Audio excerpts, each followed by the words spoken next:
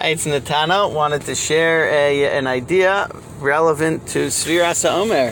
I think it's very fair to say that the most famous day in the Omer is the 33rd day of the Omer, Lag BaOmer, with all of its wonderful celebrations.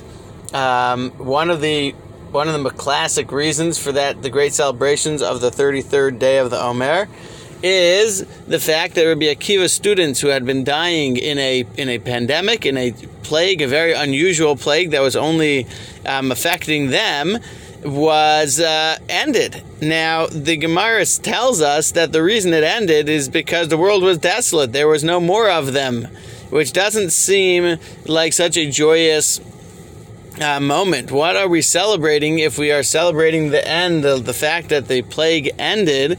That's because they were all gone. So what is the celebration? I wanted to share an idea that I saw actually from the Lakewood Rosh Yeshiva, Rabbi Yerucham Olshin. Says a very interesting thing. He says, at that moment, if you're Rabbi Akiva, what would you do? We're all familiar with those terrible catastrophes that strike, and the results, it's almost predictable. Unfortunately, there's a major stock market crash, and then and we all know the end of the story of what's happening on the 83rd floor.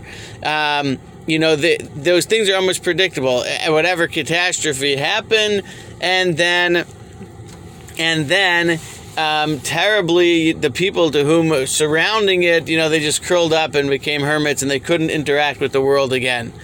All of that is what normal humans do. Rabbi Akiva, though, showed us something very, very different. Rabbi Akiva showed us that his life was built on his belief in Hashem, and was built on the fact that if you're alive, if you have one more moment of breath in your body, then you can do something. And Rabbi Akiva said, I might be down, but I'm not out. I might have, been knocked out, but I have another fight in me, so to speak.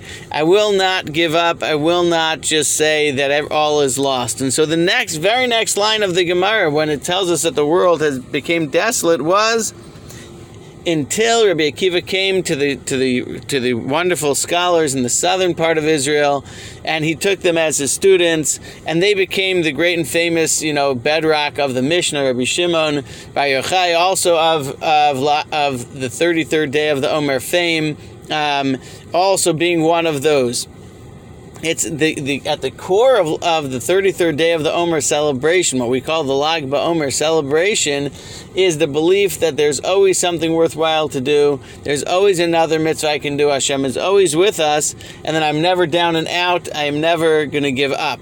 And so, don't give up. Believe that we can always do something good, and it's always worth another day, which should be hopefully a message of inspiration that we should all be always ready to get up and give it another try.